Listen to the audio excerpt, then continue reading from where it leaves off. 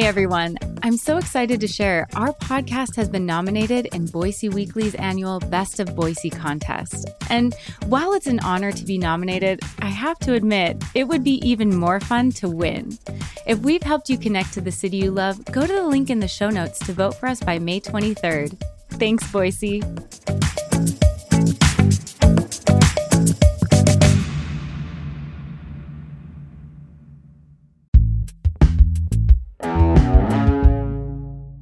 Today on CityCast Boise, the city's new zoning code has only been in place for a week, but Boise State Public Radio's George Prentice is here to tell me why we might be feeling its impacts sooner than expected.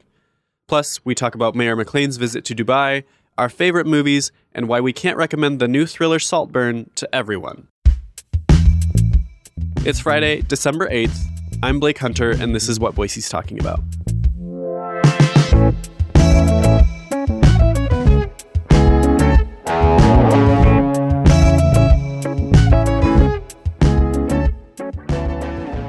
Good morning, George. Thanks for coming on to CityCast Boise. Thanks for the invite. Hi, Blake. I want to dive into an interview that you did this week with Boise Mayor Lauren McLean. So you talked to her about this COP28 summit, which can you give just a brief explainer on what this is? Because it sounds a little bit confusing, but it's this global summit that's been going on for years. Can you tell us about it? You bet. It is the official United Nations Climate Action Summit. And they meet now annually. And by the way, its very name is confusing, right? Why isn't it COP23? Yeah. So it's all about, 5-year goals, et cetera. But it was this summit that not too long ago came up with the benchmark of 1.5 degrees Celsius. And if we can dial down the planet's warming to no more than 1.5 degrees Celsius on a regular basis, we may have there may be a possibility of us actually living. Right. So it is, but it's everyone is invited to the table. And as fossil fuel addicted as we are as a planet, and in particular as superpowers are, you have a choice. You can either be in the room or not in the room. And after talking with Mayor McLean, who was actually in Dubai at this year's summit, and I'll talk about that in a second, I came back to my desk and I kept thinking back to Hamilton. I kept thinking back to the musical Hamilton and the song In the Room, right? And about how you have to lose pieces of the chess game, right, to get through. But you can be in the, well, there's another saying, you can either be at the table or on the table. So my question to Mayor McLean was, what the heck are you doing in Dubai? And I understand the Mayor McLean, it's in her DNA to talk about sustainability and environmental action, et cetera. But flying to Dubai is an issue. So number one, right. How did you get there and who's picking up the tab? Well, it turns out that Bloomberg Philanthropies, huge NGO, right. is funding a number of U.S. mayors and some governors to go to Dubai. Because at the end of the day, you can listen to King Charles all day long and President Biden and anyone else. But, I mean, where the rubber meets the road is at a municipal level, right? I mean, the mayors are going to probably affect more change or could affect more change than anybody else in the room. So she said, yeah. And obviously she was on the radar of Bloomberg. And they said, would you like to be included? And it was a really quick, fast yes. So she was invited along with the Public Works Director, Steve Burgos. So I had her on my program this week, live from Dubai, 11-hour difference. But I think we had a fair conversation about, first of all, who's picking up the tab. And I had to ask the obvious question is, do you not see the awful irony in holding this in Dubai, right? This city this golden city built out of nothing that is basically built on fossil fuels. And she owned that as well. And she said, absolutely. As a matter of fact, she was coughing a couple times during the interview. And she said, I deal with the smog every day when I get on a train and go to this conference. again, you can either be in the room or not in the room. So the United Nations, it turns out, chooses a different corner of the world every year to hold the conference, and Dubai obviously picked up the tab this year. And it's a little bit, if you think of it, it's a little bit like us, as in the city of Boise, having to deal with Idaho Power, right? We can wag our finger at them all day long for the years that they operated coal-fired plants, right? Or the fact that these dams are still, generating all this hydropower, or we can be at the table with them. So it was a pretty interesting conversation. Yeah, I'm glad that obviously, like you said, the kind of obvious question there is about why hold it in Dubai. Right. This like huge, it's a desert. It's completely grown off of fossil fuels. Right. And also, yes, I appreciate the analogy of being in the room or at the table, but also there are other ways to do it. Flying people from around the world. Maybe we can do this conference virtually. Yeah, it's not as fun, but do we want to fly 20 people from around the country, around the state, around the world to come somewhere? And because, air travel is one of the biggest drivers of climate, global warming, and all sorts of other climate change issues. And so, yeah, I'm also glad that you brought up, too, the 1.5 degree Celsius change that we're talking about, too. We're trying to avoid the most catastrophic That's right. impacts. Yeah, we're trying to limit the possibility of our species going extinct, and to whatever extent we can, also limiting how many other species go extinct, So, yeah, this is obviously a very complicated issue, which it kind of always is when you have, business and profit involved in a situation talking about the survival of our species. We've got blinders on as a culture, certainly as a Western culture, about flying places and convincing ourselves about the importance of flying places and, quote unquote, being in the room. Now, I want to talk about being in the room just a little bit more, but you're absolutely right. This is, I think we're just maybe 5, maybe 10 years from now of people saying, what the hell were you doing?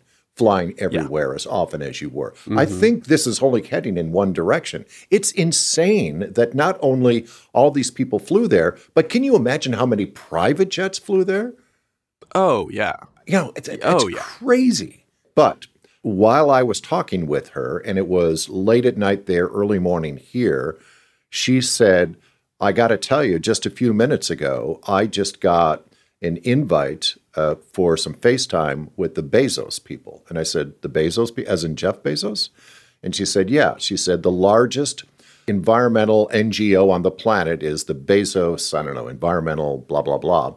It's a $10 billion commitment or whatever. It turns out that they were, here's the phrase again, in the room when Mayor McLean was talking in a smaller group of mayors about connection to our rivers and foothills, et cetera, in an urban setting.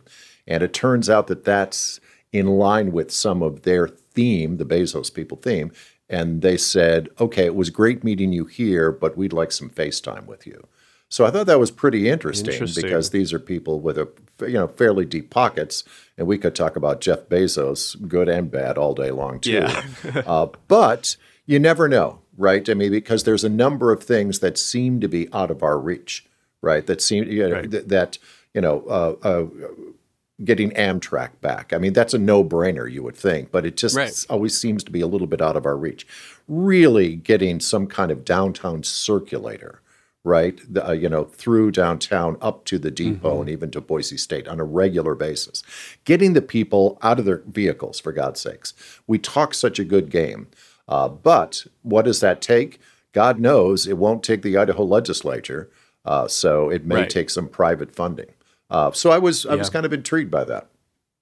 I'm sure that she was thrilled to have them ask about, foothills and that kind of thing, because that's where her bread and butter, that's how she started getting involved in city government many moons ago. So can you tell us a little bit more about, what were the actual things that she was talking about? You're going into this conference with all of the politics wrapped up around it, the business politics, but what were some of the climate things that she actually was talking about that stood out to you? Well, she was talking about this net zero goal for the city of Boise. And there's the city of Boise, capital C, capital B, which is to say City Hall, right? And then there's the city of Boise, which is all of us, right? And how do you get from here to there? And that's, I'm always interested because that's a really ambitious goal. So a big part of her presentation, and she gets very practical, by the way. You're spot on with this. This is where she can go off her notes and really talk because it's in her DNA. This is where she really understands, some of the issues. So it's electrification of our buildings, electrification of our fleet, but then it's talking about the Boise River and all of the work that we're doing with that, the recycling of water and the ambitious goal that we have with that, and then everything from pesticides to leaf blowing, and then just making EVs just a little bit more practical.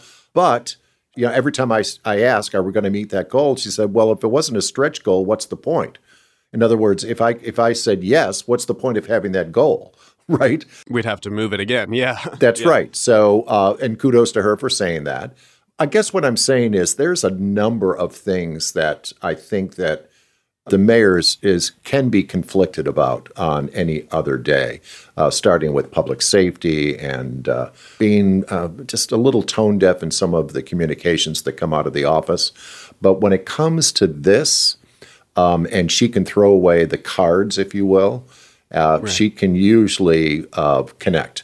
And I think, quite frankly, that led a lot of people probably to choose her in her most recent reelection. Yeah, I mean, it feels like a huge thumbs up. Like she told you, I'm here because this is like what Boiseans are talking about. This is some of the most important issues that Boise is facing.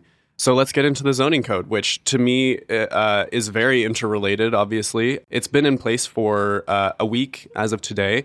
Obviously, things aren't going to settle out for a while. The new zoning code is going to apply to a lot of new construction, new projects. And so we're not going to really see the details, the fine print, how it will actually run out. But this is an exciting turning point. You've talked about how exciting this is, how emotional this multi-year process has been. What are you watching for in the first few months of this new zoning code's implementation? On day one, there were 17 applications that came in. We average about, like significant projects, and they average about 9 a month, right? Wow. So I thought that was pretty interesting at planning and development. They are still cleaning up the language in the code, that which is very wonky. They cleaned up some of that language over the last few days. I listened in on a meeting of the Historical Preservation Committee. And just as a refresher, this is a separate committee that has to give the green light to any alterations, changes, or elimination of historical structures in historical districts in the city. It's really interesting, and quite often those meetings are so specific. And, in other words, it's a change of windows, it's a change of a garage, things like that. One item that came before them late last week was a home, a single-level home that was built in 1950s, almost like ranch style. It's a duplex in the North End, not far from Hill Road. And the owners, now they're not even developers. A couple bought this and have rented it out for years. Came to the Historical Preservation to basically wipe out the home, just demolish the home. But it's actually 2 parcels of land, and to build denser apartment units, 2 separate denser apartment units with ADUs on top of them, and set them back further away from the sidewalk. In other words, it's like, hold it. I felt like I was in a design review meeting or a planning and zoning meeting, right? But their argument was, is this structure really that historical, et cetera? So the people who live next door and across the street, they testified against, et cetera.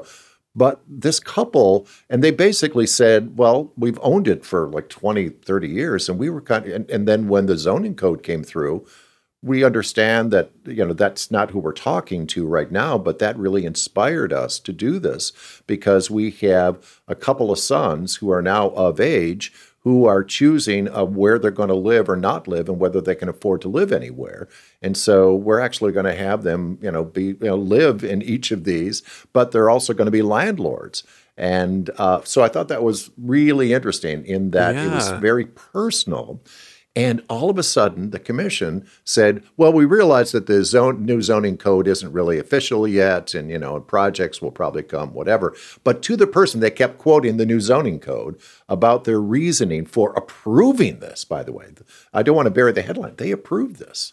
I mean, this is a pretty big deal. So we're talking about, a destruction of a home that a lot of us have passed probably 1,000 times in the North End, just a, rental property to build two rather modest, but again, more rental property, dense rental property in the North End too, and so and they also asked for, and this gets really wonky. They asked for, can we please put metal roofs on these properties? Now, to you and I are thinking, okay, big deal. Yeah. Well, it turns out that's not really kosher in the eyes of the historical preservation, but it turns out metal roofs are much more sustainable. And that was their argument. And the committee said, yeah, sure, why not? It was interesting. It was, I guess, it was just a vibe of, gosh, these are new conversations, right? This couldn't have happened any time in the last 60 years. Yeah. Right. Yeah. So for all of the talk of people saying, hey, we're really not going to see the effect of this for a good 18 months to 24 months, I think it's already part of the conversation. And what I'm interested in is, what is this igniting in some people's brains? And the fact that there were like 17 applications where people deliberately waited until day one of this new zoning code to put in. And my guess is probably every one of them has something to do with density. Not to use this term, but it's going to trickle down to also, mom and pop kind of places. And that's really, okay. That kind of makes me rethink it a little bit. Yeah, and by the way, one other thing in that same meeting, so the Catholic diocese came before them in a presentation to build a pretty good size, I think 4 or 5 story building where Baird's dry cleaning used to be. It's not far from the co-op. Yeah. And they wanted to build a pretty good sized diocese building with a lot of offices, et cetera, because it would be kitty corner of the large Catholic church in Boise's North End. And the committee said, gosh, these offices, they seem awfully spacious. Do you really need to be 5 stories? It's like, and then someone said, I don't know if this really, is in the spirit of the new zoning code. And they actually deferred that, and the Catholic diocese holds a fair amount of sway. And they said, no, I think we need you to go back to the drawing board. So it's like, wow, it's already impacting decisions. The switch is already flipped. Yeah. I'm very intrigued by that. So, I'm very wonky and I love listening to these meetings, et cetera. But my sense is like, oh, wow, it's there and people have been waiting to have these conversations. Yeah. It feels like we need to rethink so many things, that it is a breath of fresh air, that it's like, maybe this is actually happening. Maybe this is actually working. But I mean, I talked to one of the new city council members, Jordan Morales, a while ago. I asked him about the zoning code rewrite and how he felt about digging into that. And one of the things that he said was, it's going to be an adjustment period. Like you said, they've already made some recent changes. But he was like, we've got a bunch of new city council members that it takes a while to get used to sitting behind that desk. And also, I mean, we have a huge new document that was decades needed. So it's going to take a while. There's going to be some kinks in it. So what are some of the pain points that you're expecting over the next few months? I think the pain point is going to be meeting or not meeting people's expectations. And one of the things one of the real kitchen table issues that I think emerged from the public hearings, et cetera, was the public needing, not just wanting, but needing more communication about pending projects in their neighborhood. And what defines a neighborhood? Because as you know, there are rules that say you have to communicate with people within, I don't know, X number of feet or something. Like it's kind of a ridiculous thing. And so the zoning code actually, number one, expands that. I'm not sure what the number is, but number one, it expands that. But number two, I think it also requires at least one other level of neighborhood input on design, et cetera, before it gets any kind of approval from design review. So I think that I honestly think there's no such thing as bad communication. The more, the better. But my sense is it'll probably still have, a limit, whatever, X number of feet that is. So I think that some people might be disappointed that it is not as grand as they hope it will be. And then I think there's going to be just a lot of people who just get uncomfortable with change. Because a big part of this new zoning code rewrite is fast-tracking. It actually is fast-tracking a lot of other projects. In other words, if your proposed development meets the criteria of what that zoning code is already in print, what are we doing wasting all this time doing steps 1 through 4 when we can skip all the way to step 5? So, Question number 1, what part of public input are you losing along the way? That's a very prescient point. With a lot of the frustration with the zoning code rewrite over the last couple of years has been Mayor McLean's main contender. One of his big points was that neighborhoods hadn't been able to provide as much input in specific areas that they wanted to. So I don't know if you can ever provide enough input. Right. Yeah. And you're not going to satisfy everybody. Yeah. And I think it remains to be seen how some of the political frustration and the opposition to the zoning code rewrite. A few weeks ago, they reject Boise upzone. They really put it down. They said, we're done with this. We're going to move on to other issues. One, obviously, Boise voters made their voice clear in what they wanted, which was the zoning code rewrite. But also, I guess we'll see. I don't really have a good guess yet as to how some of that political frustration is going to manifest moving forward, whether it's within the zoning code rewrite or in a month they're going to pivot to something else entirely to be talking about. But by that time, we'll probably be talking about the legislative session anyway. So we'll have moved on to something else too. So we know that there are 18 exceptions to the code as written. I would hope that they will just keep adding to that. That's my hope. Because you should only get smarter. And it's a huge document. There's always going to be edits to it. Yeah. Well, let's move into our favorite topic of the week, and especially our favorite topic of December. Always. What are you watching? What movies are you seeing, and what are you excited to see come out? Well, let me talk a little bit about what I'm seeing and where I'm kind of conflicted on recommendations, because I think I think a number of people will ask me for recommendations, and I actually do give recommendations for a living sometimes. Two of the most provocative movies of the year and most talked about movies of the month have to be Saltburn and May December. And Saltburn currently in the cinemas, May December streaming on Netflix. The performances in each of them, and they are very singular projects, by the way, are some of the best performances of the year. Can I recommend Saltburn to everyone on the planet? No, of course not. That is the question. Yeah. Right. It's I would hope that a discriminating consumer has some sense of the story and of the creative team behind the film. But I was sitting in the little cafe at the Flicks a couple of weeks ago when Saltburn opened, and just having a latte, and a number of people were coming through, and I'm always asking, hey, what are you seeing? What are you seeing? And a couple came through and they said, oh, we're seeing Saltburn. And the guy said, oh, I heard it's like Brideshead Revisited. And I had seen Saltburn. Yeah, and I'm thinking, oh, crap, because I think someone wrote that. I think someone like that the New York Times or something wrote it's a cross between Brideshead Revisited and Talented Mr. Ripley.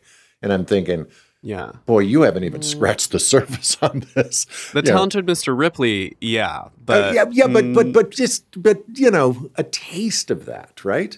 Yes, yeah. I mean, because.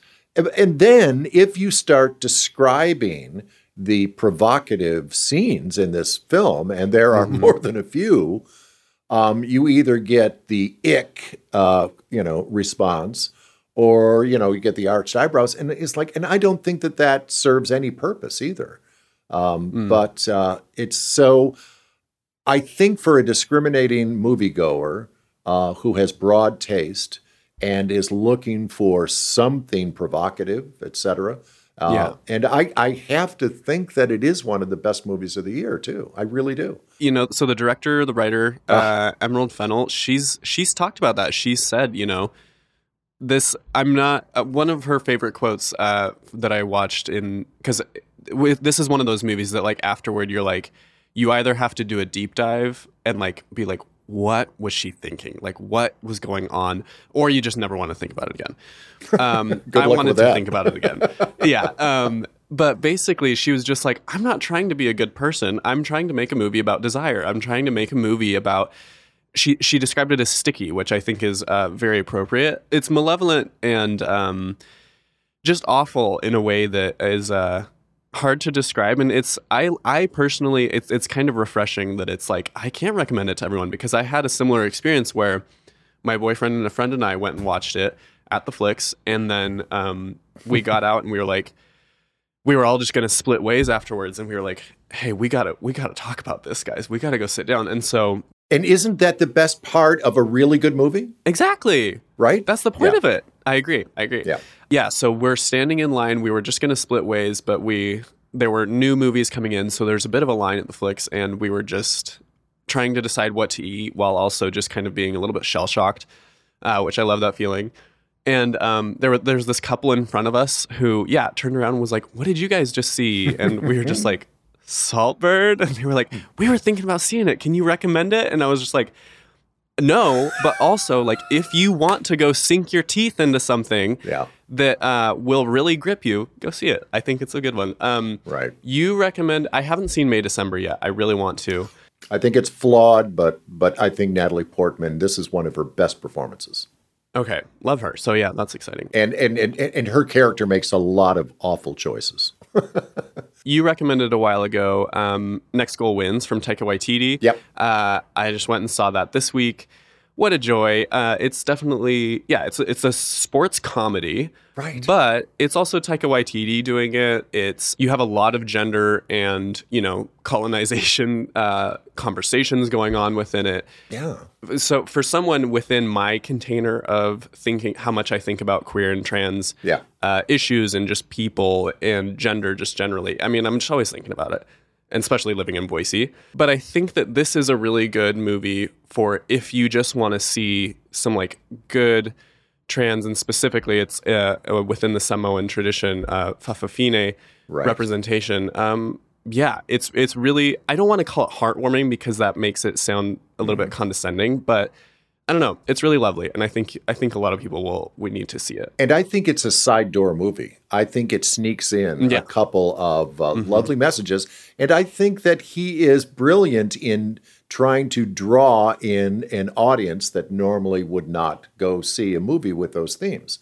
And for some reason, critics have not plugged into this film, and I love this film because I think it's, number one, it's thoroughly entertaining. And what the hell is wrong with that? And it's good for a laugh. I think it's a killer soundtrack. I love the setting. And it's like, take me somewhere I've never been before. And that's what it did. I'm excited to see Maestro. Can I talk about that for a second? Please do. Because so TikTok is a fire with concerns about, they gave Bradley Cooper a prosthetic nose that actually is larger than, so it's just like, there's like, is this anti-Semitic? Like, what's going on here? But the actual film itself does look like it's going to be really good. It is really good, and I have seen it. Okay. So as a matter of fact, I'm going to be hosting we do an NPR movie night. I'm going to be hosting that next week, and it's sold out, by the way, like in 24 hours. And a big part of it will be, got an exclusive clip of Maestro, which will open the next day. So Netflix sent me an advance copy. It is brilliant. And I think that there's a lot of people out for Bradley Cooper for all kinds of reasons. He is the writer, producer, star. He's Warren Beatty, right? He's Woody Allen. Yeah. He's Orson Welles. And by the way, it's a really, really great film. And he also affords an opportunity for Carey Mulligan to give one of the best performances, not just this year, but any year. So I grew up with Leonard Bernstein as a pop culture personality, etc. I adore his music, but he was a very controversial figure, intense genius, and it's a capital G with the genius.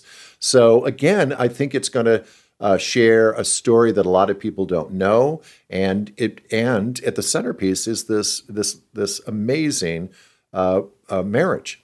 So Carey Mulligan is the real star. And by the way, this thing with the nose, Leonard Bernstein's children, his family have said they've signed on to this movie in such a big way. They said, no, that's exactly how Dad looked. Like, leave him alone. That's and it's a very affected voice, right? So people are going to say, "Ooh, what is this voice that Bradley Cooper has?" It's him to a T. His estate, his family, his heirs, his everyone has said, "Yeah, it's like that's him." Like, what's up with this? I got to admit, I was expecting to hate it, but I really liked it, and it kind of surprised me, much like A Star Is Born surprised me. Yeah. Oh, by the way, real secret, Sarah Silverman as a supporting role in the film. She's fantastic as Bernstein's sister. I didn't know she was in that. Yeah. Definitely excited for that one. What are your thoughts on Wonka? I have not seen it. The advance word is that it's really good. I know. It's an origin story. Yeah, I was putting my foot down. I was like, I'm not going to watch this. Yeah. And then I was like, oh, it has Olivia Colman in it, so maybe I will. And then, everything. I mean, Hugh Grant looks a little, I don't know what CGI they've done to him, but it's a bit of a joy. And I feel like that is kind of the energy for the rest of December is let's just get a little weird. Let's just have a little bit of fun. So I guess I'm going to be dragged to that. But thank you for joining us, George. It's always such a pleasure. And I hope you have a great weekend. Thanks so much. Always a pleasure. And thanks for the invite.